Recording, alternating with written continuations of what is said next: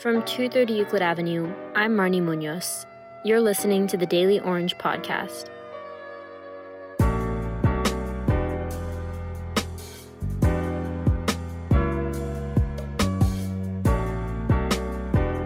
Today, we hear about SU's Jewish student community, which some say has been an integral part of their experience here on campus. How one local organization is supporting low-income residents in Syracuse, and an SU student's chocolatey method of fundraising.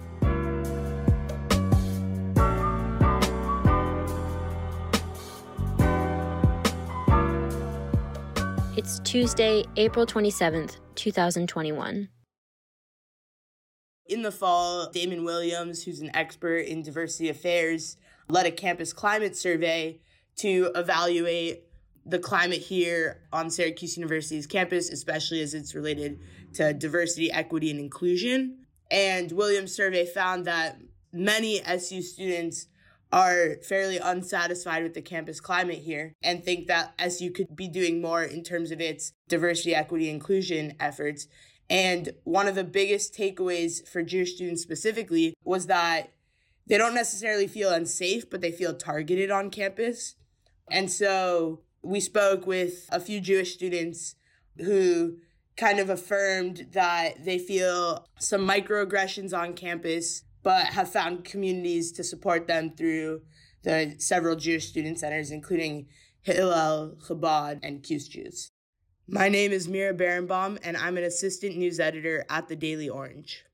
And tell me about the Jewish community here at SU. What's it like? I'd say SU has a pretty vibrant Jewish community. Personally, I am a Jewish student, and I am involved in the Jewish student centers here on campus. And SU has a pretty large Jewish population compared to other colleges and universities, specifically in this area. But within the Jewish community, there are differing levels of observance. And I'd say SU has a relatively less observant Jewish community, though many show up for Shabbat and holidays. They don't necessarily observe them the same way some students do at other schools. And so I know you spoke with Jewish students about their experience with anti-Semitism on campus. Could you introduce me to them and what they had to say about it? Yeah, definitely. So we spoke with 4 Jewish students. So Daphne Buden, she's a sophomore, and she spoke about the kosher food problem on campus. I came to college with some allergies, and when I would go to the dining hall, there was not that many options in the selected sections, like the vegan section or just the gluten-free section. And so I kind of had to eat unkosher meat, which is not something that I have been used to because I've been keeping kosher my whole life. And keeping kosher is a religious observance thing, and it's basically where you can't eat meat or milk together, and then there's certain meat that's hextured in a different way or killed in a different way. And so I think that was really hard freshman year because it was definitely something that I was not used to. And while yes, there is a kosher dining hall, there is only just one. And not knowing many people in that dining hall or not knowing really where it was at the beginning kind of just became a routine that I started to eat not kosher meat. And I think that really affected my experience here. And even though there is a kosher dining hall, it's not very close to where I live right now. And so it's kind of hard to having to go there while other dining halls maybe could have kosher food to provide for everybody. Really, the lack of kosher food on campus is an issue for students. I also personally keep kosher, and I've kind of just become a vegetarian at school because I can't eat any of the meat in any dining hall other than Shaw. So I think having more kosher food options could really benefit the university.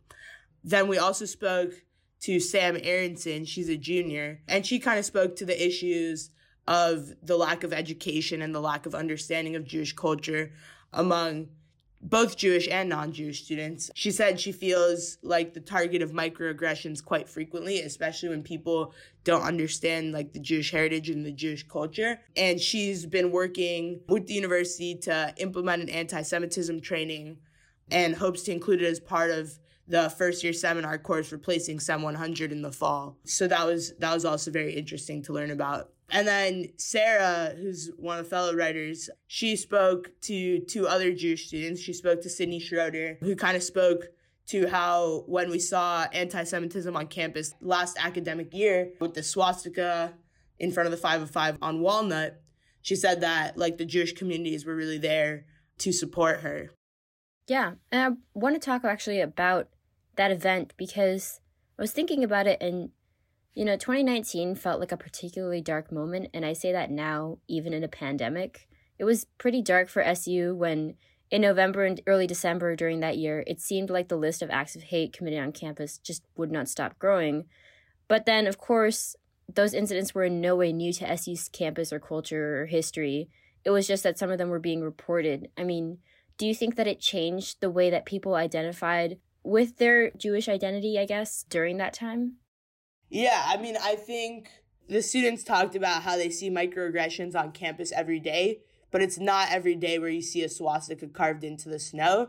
And I think that's just like a physical reminder of all the little incidents that happen on an everyday basis, especially for Jewish students. And so I think that physical presence of a hate symbol was like really jarring for many Jewish students, especially those who had not had encounters with anti-Semitism prior to coming to college.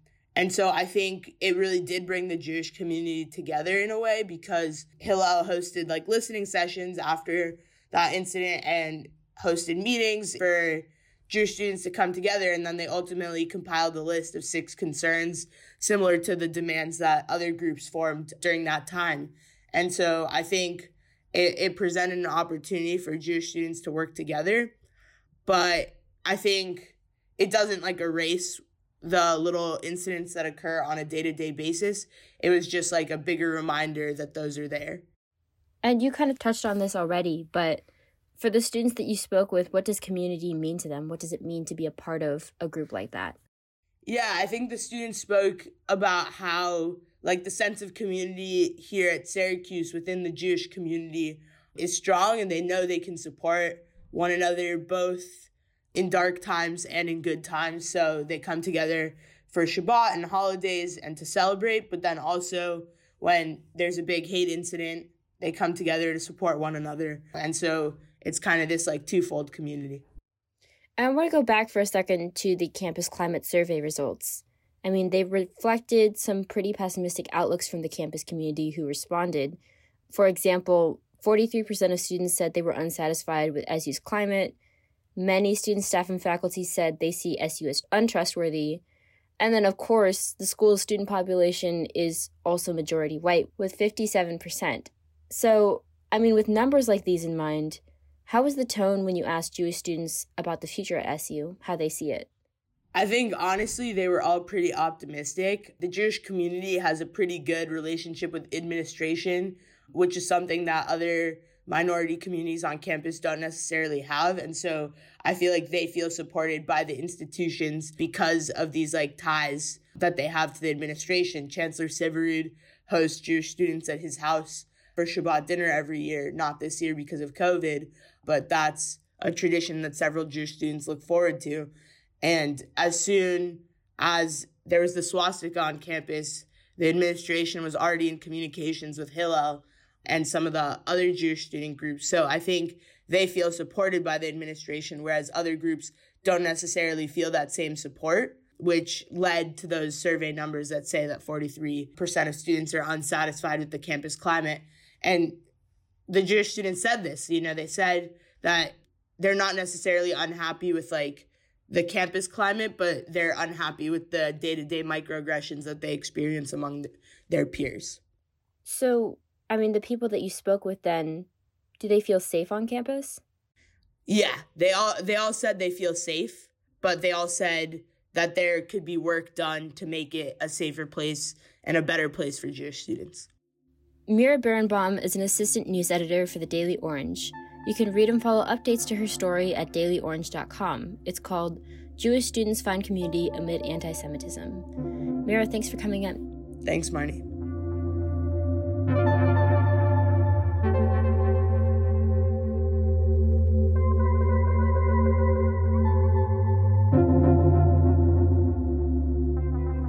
The Eastern Farm Workers Association is an organization that tries to unite workers in the area to help them with financial and other issues.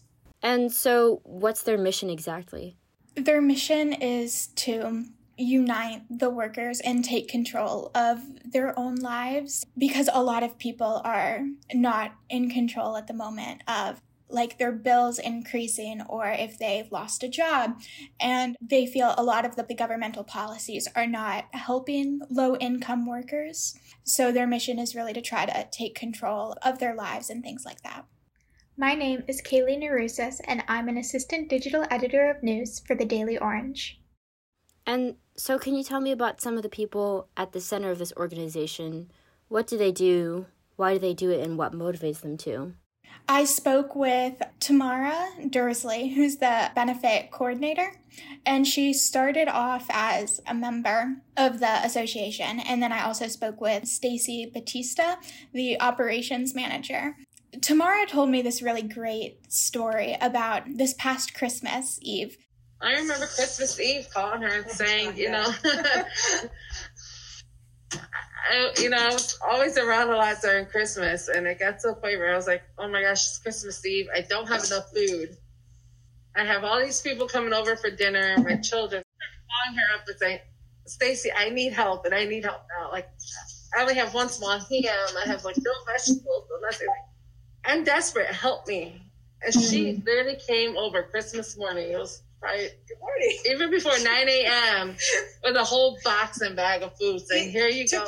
And one of the things that Tamara said really stuck with me. She said nobody else would drop everything and run for you like the people at the association would and do.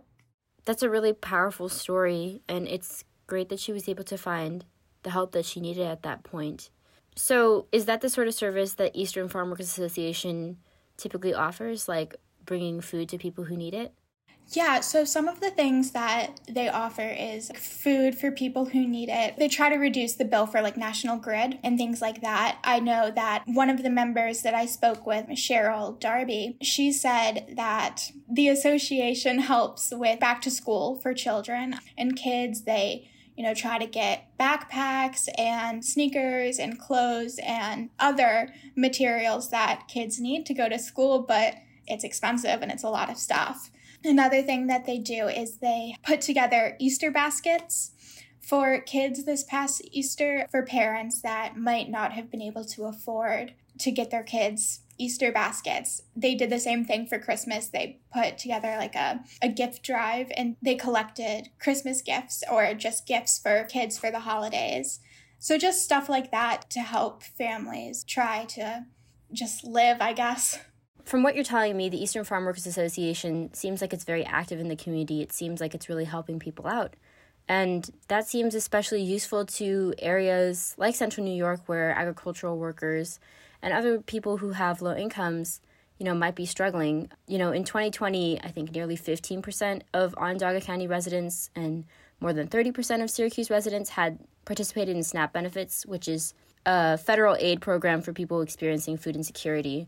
And so basically, the criteria for that is if you don't have reliable access to healthy and affordable food, then you've experienced food insecurity. But of course, we know that like in Syracuse and in Onondaga County, there's issues with transportation and healthy food and store accessibility for people living in the city. So would you say that Eastern Farm Workers Association might see itself then as an organization dedicated to being part of the solution? Yes, I would definitely say that. They have gone and fought like different government policies and argued things like that. I know one of the issues was like the National Grid. So they are definitely the solution for this.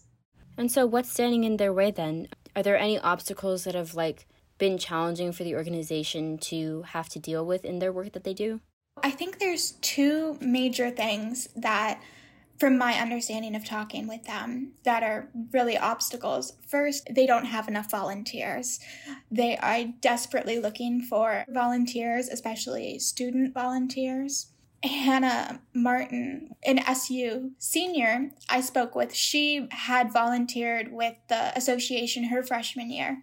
And she also commented that a lot of the work that she did was trying to bring in other volunteers, cold calling, canvassing, especially on Marshall Street, things like that. And so that was definitely one of the issues, because they are doing everything that they can to help, but they don't necessarily have enough people to make the biggest impact possible. And another issue that they brought to my attention was they do not believe that the people in politics representing the community necessarily have their best interests at heart.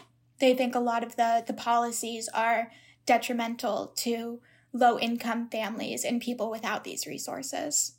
What sorts of policies? Policies like those that are controlling the national grid. And I think that there's a policy that, because in Syracuse it is so cold in the winter, everybody has heat, that is changing very quickly as we go into spring, and soon we're going to be in summer. So things like that, those were the two biggest things that they mentioned in regard to policies. And so to these organizers then, what's important about the work that they're doing? To them, it's just helping people try to live their life and be in control of their life in situations that make that difficult. I mean, when you aren't making enough money to provide for your family in the way that you want to, or put enough food on the table, it is a very out of control situation. So I think just trying to stay in control and just help people as much as possible is probably the most important. Kailey Norusis is an assistant digital editor for the Daily Orange. You can read her story on the Daily Orange website. Kailey, thanks for coming in. Thank you.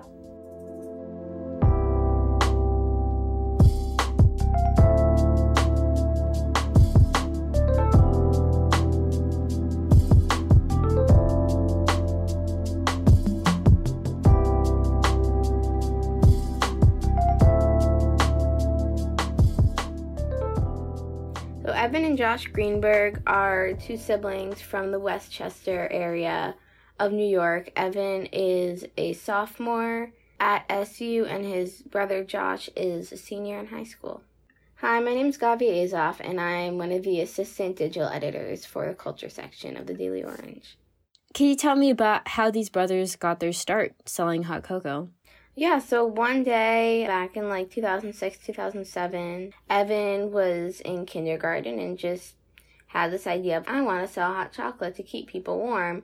So he went home and told his parents, and they're like, it's just a little kid doing his thing, whatever. The main thing was keep people warm and give them hot cocoa. But then, once I started doing it, I realized how much of a difference giving back your time can make, and it really inspired me to keep on going. And he started making signs for it out of old shipping boxes in their basement or at home, and they just thought it was a cute little art project and didn't really think a lot of it. But I guess Evan was telling people at school, his friends were telling other people. I believe one of his friends' moms approached his parents and were like, oh, that's really great what Evan's doing. That's really sweet. And his parents were like, oh, okay, I guess we're doing this. So they helped him get it ready. They made a sign. There's a picture of he and Josh at their first hot cocoa stand. It's actually incredible how much it's grown. I remember I saw a picture of Evan in elementary school with the homemade sign for the hot cocoa stand. It looked obviously a little kid drew it, and it was really only their close friends who would show up and support. And then as the years have gone by, it just keeps growing. They keep raising more and more money. In that first year, they raised $180 for the organization Oxfam. And then from there, it just started growing. A few years later, they moved on to selling out of a local ice cream shop to get kind of a bigger crowd. And then it just started growing. And in the past few years, it's been out of the Westchester Mall in White Plains, New York. And a bunch of his parents still help out, and a bunch of his friends help out with the operation. This year is their 15th year, and it's a little different just because COVID and everything. Last year, the hot cocoa stand was in January, so it was pre all the precautions. So this year, they're doing it through an online raffle of sports memorabilia that they've had donated. Evan talks different sports teams in the area, primarily New York, and gets different memorabilia like signed pictures and balls and jerseys and stuff like that. The raffle's going on all of April. And so, how old are they now? Evan, I know Josh is 18. I believe Evan's 20. And so, what's been keeping them going now then, 13 years after they first began? I mean, what's motivating them? Evan was telling me that originally the idea was, he was 5 and he was like, I just want to keep people warm. But then once they started doing it consistently, he realized that it felt good and that there's an impact that he was having on people by raising money. Their second year, they started raising money for the Pediatric Cancer Foundation through one of his friend's moms. Works there, and they were able to connect them.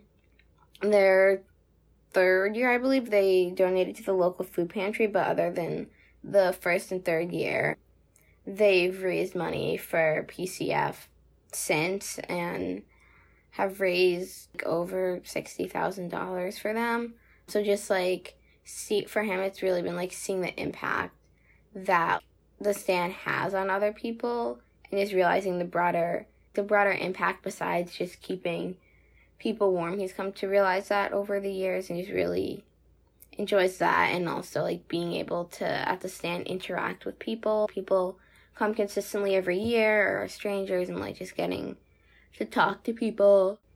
You touched on this a little bit before, but I want to go into more detail here at this point in your telling the story. So if you could explain to me again, with the pandemic going on, were they able to continue selling hot cocoa in the past year? And if so, I mean, what did that look like? Aside from this year, they sell it's one weekend every year. It's not like they sell throughout the year. So this year, when I last talked to Evan, he said they were going to try and work on a way to sell hot chocolate, but it had just been this year it's just through donations on their website and the raffle. The last time they truly sold hot cocoa was at the 2020 stand in January of 2020. It's not a consistent thing where they're selling throughout the year. It's one weekend a year, and then they spend the rest of the year getting ready for the next year, kind of doing the promotional and business aspect, reaching out to donors and getting all of that lined up. Got it. And so what's on the raffle this year? There's a signed Eli Manning photo, a Jacob deGrom jersey. But if you go onto their website under the raffle, there's a whole list of different things. There's a Yankees Bobby Richardson signed photo. There's a Knicks Earl Monroe signed jersey. There's a bunch of different signed jersey and things. There's signed pucks donated by the Islanders. Everything is from either the Mets, Yankees, Giants, Jets, Knicks, Islanders, or Rangers. Yeah, I mean, that's definitely a range, though. And it seems like they're really trying to, still pull in those donations to make a difference. Mm-hmm. Yeah, they are, for sure. They've been doing, this year it's a lot more of promotional, using social media and such to get the word out and get people to still support them, even though it's looking a little different this year. Would you say that they've been successful? I would definitely say so. And this year it's still April, so it's still going on.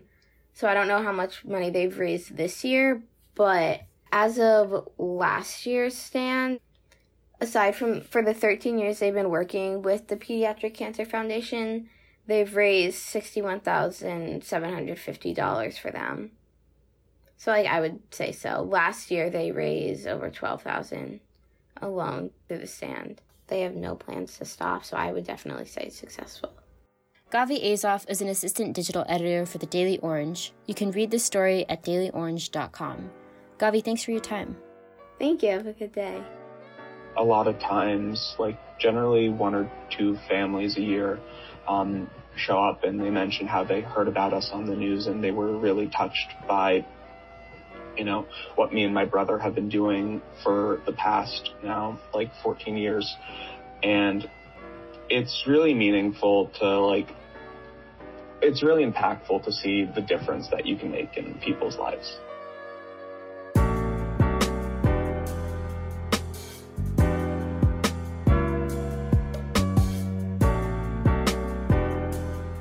special thank you to Mira Berenbaum, Kailey Norusis, and Gavi Azoff. Thanks executive producer Adam Garrity and podcast editor Moriah Humiston, and to our producers Abby Fritz, Kylie Herlihy, and Catherine Ito. And as always, thank you for listening. We'll see you next Tuesday.